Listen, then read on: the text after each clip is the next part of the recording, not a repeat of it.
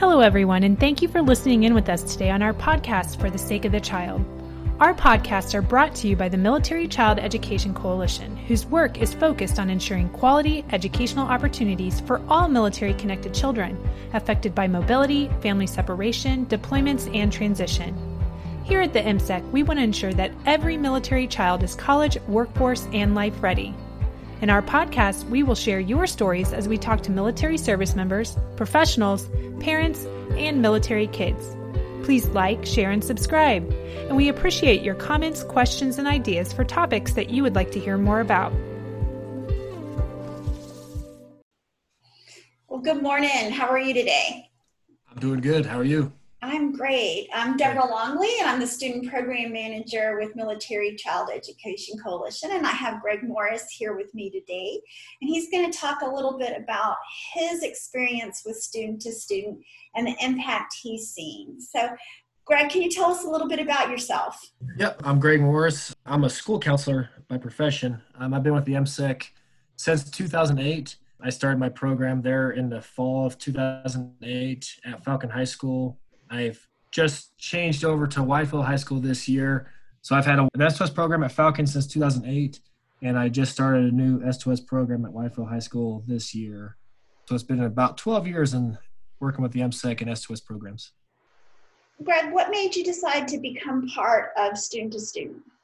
Well, it's a pretty famous story I've told a lot of times, but I had a new student come to school in November when I was a brand new counselor, and she was having a really hard time adjusting. An Army brat who had come with her mom and dad.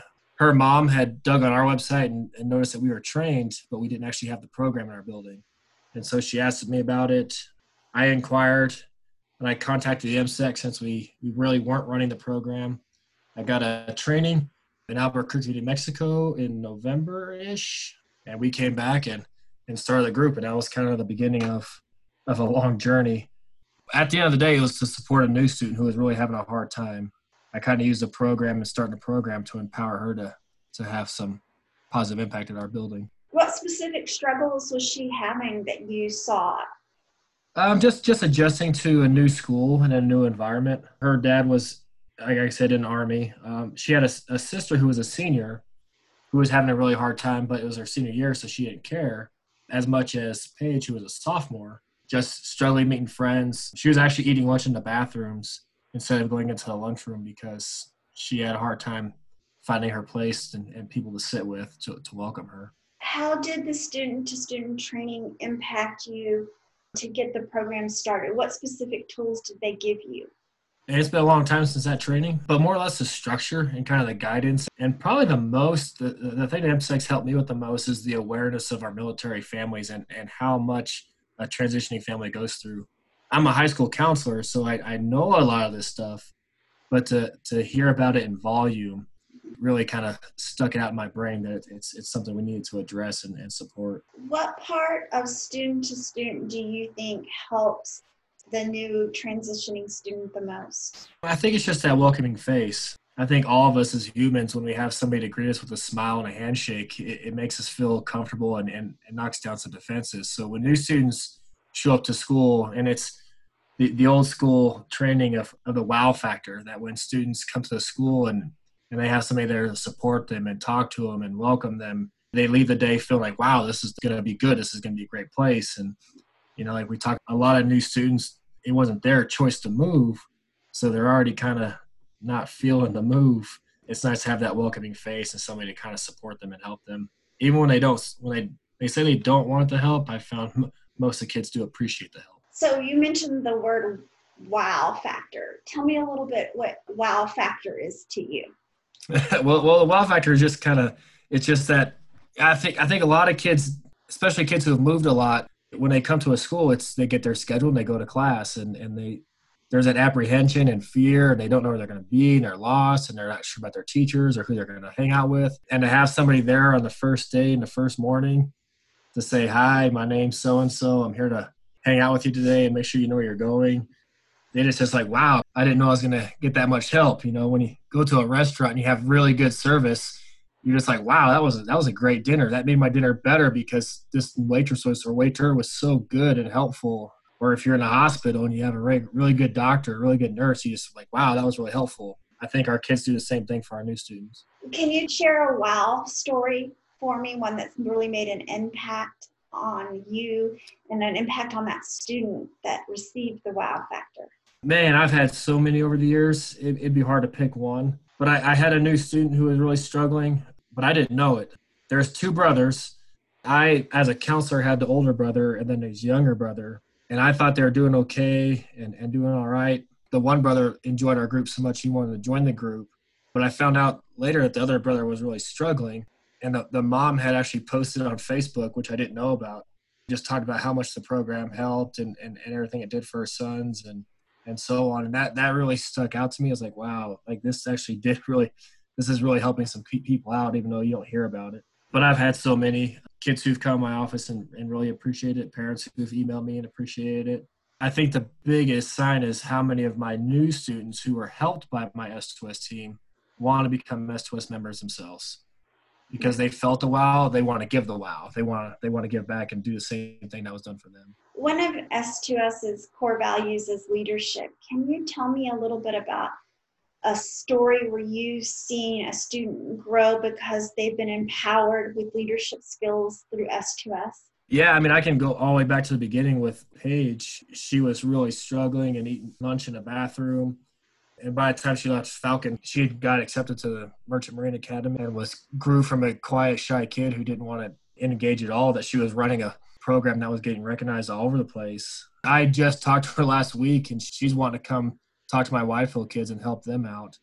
And she's still a leader in our community as an adult now, still want to help people out, still engage with the program.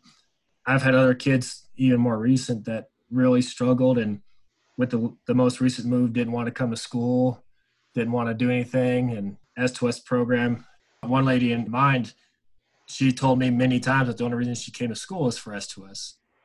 And now she's been accepted to college and doing really good things. And she's helping run my program when I'm not there. So there's so many aspects of leadership that I've seen over the years. I think it's one of the best parts of the program. I know you've had many students that went to Frances Hesselbein Student Leadership Program. Do you have any stories to share about a transformed student during that program? Yeah, I had a young lady who I knew was going to be a good leader. I kind of stole her from a student council program that we have, just because I thought she would be a really good leader for my program.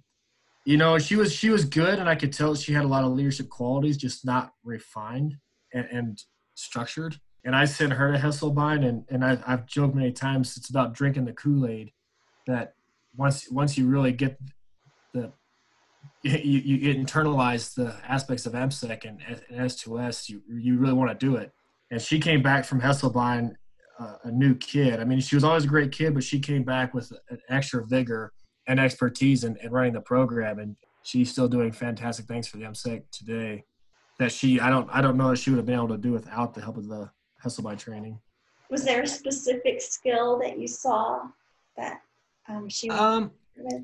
I would say overall her organization of her leadership skills. I mean, she had leadership, but she didn't know how to kind of put them all to use. She didn't know how to bring it all together into a productive situation. So once she came back, she learned how to use her skills in a productive way. And so she was better at communicating and working with her team, and she was better at organizing and outlining kind of how events needed to run. Her follow-through was so much better. There were so many things she had those skills, but she didn't know how to apply them as well until she came back from Hesselbein. Sounds like you're saying she was a good student, but Frances Hesselbein made her a great student. 5 to a level 10 in leadership. Exactly. And for me as a sponsor, I mean, I can help get a kid to become a better leader, but it'll take me months, where Hesselbein takes a week. So. I like that. We are student-led, so I think when we empower those students with some of their natural skills and take them to the next level, we really can make a difference in student-to-student program. So you've mentioned that you have just left school, just transferred to a different school. I have many new sponsors out there, and they sometimes struggle with getting started because they don't know what the first step would be. Even though we talk about it, it's just sometimes can be overwhelming. Can you give us some guidelines on what the first step should be when you want to start a program? Yep, and it's definitely different starting the second time than my first time. And I think my biggest mistake I made when I was a brand new sponsor was how I picked my kids. Mm-hmm. I ran a report of my top 50 sophomores, and I picked those kids the first time, and they're good kids, but they weren't good S2S leaders. This time I've been way more purposeful in selecting my kids, and I took my time to find the kids. I wasn't in a rush to start the group. I mean, in my head I am. But I took my time to interview kids and get to know my kids. I wanted to start with a younger group. I wanted sophomores because you train seniors when you're brand new. You put a lot of work in to see them leave. So I'm training sophomores to see them grow as juniors and have them, take my program off as seniors, that they'll really be able to establish the roots of the program, and finding kids who really have the heart to support and help people. Some of your top go-getter, high flying kids that we tend to see in education, we think they're the best leaders, but a lot of times they're focused on their own goals and doing what they need to do for themselves, which is fine in an educational setting. But I'm really looking for kids who really want to help and support other people, even if they're not quite as polished, because the kids who want to support other kids have always worked the hardest for my program. You said that you took more time to interview them. Can you share with us the questions you asked so that other sponsors would know how to look for these students that truly care about other people? I can't say I have a direct set of questions. I'm a counselor, so I have an extra. It's easier for me just to pull kids in and talk with them.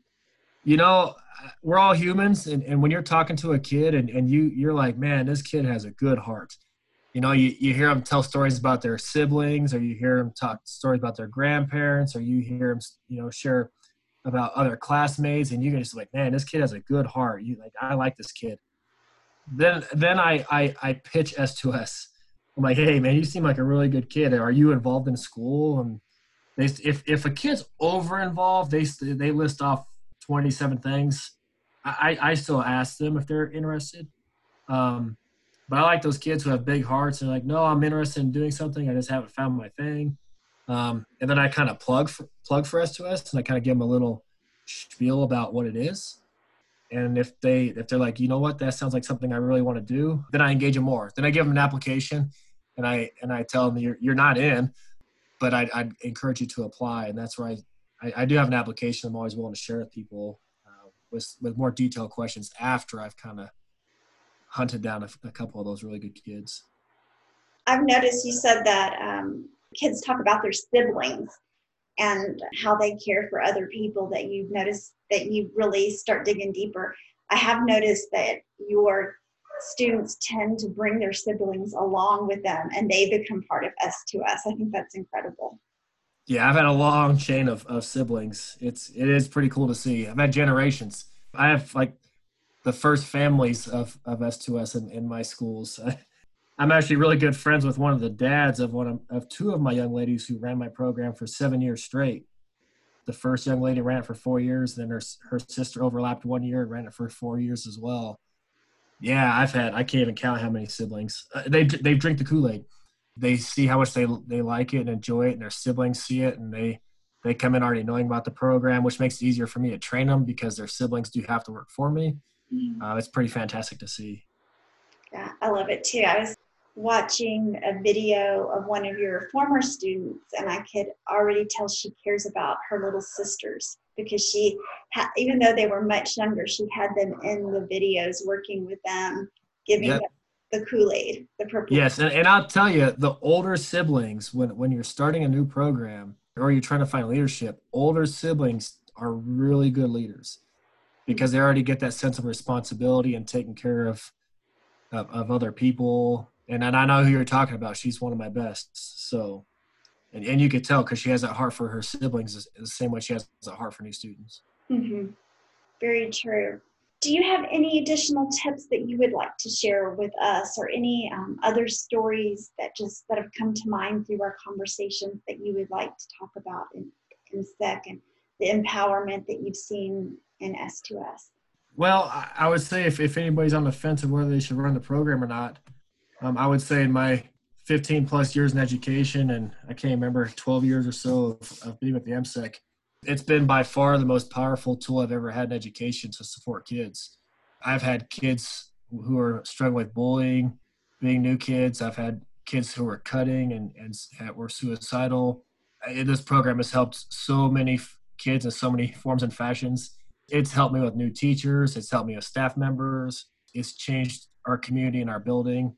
School spirit, it does more than just support new kids. It supports whole buildings. So I would encourage anybody to do it.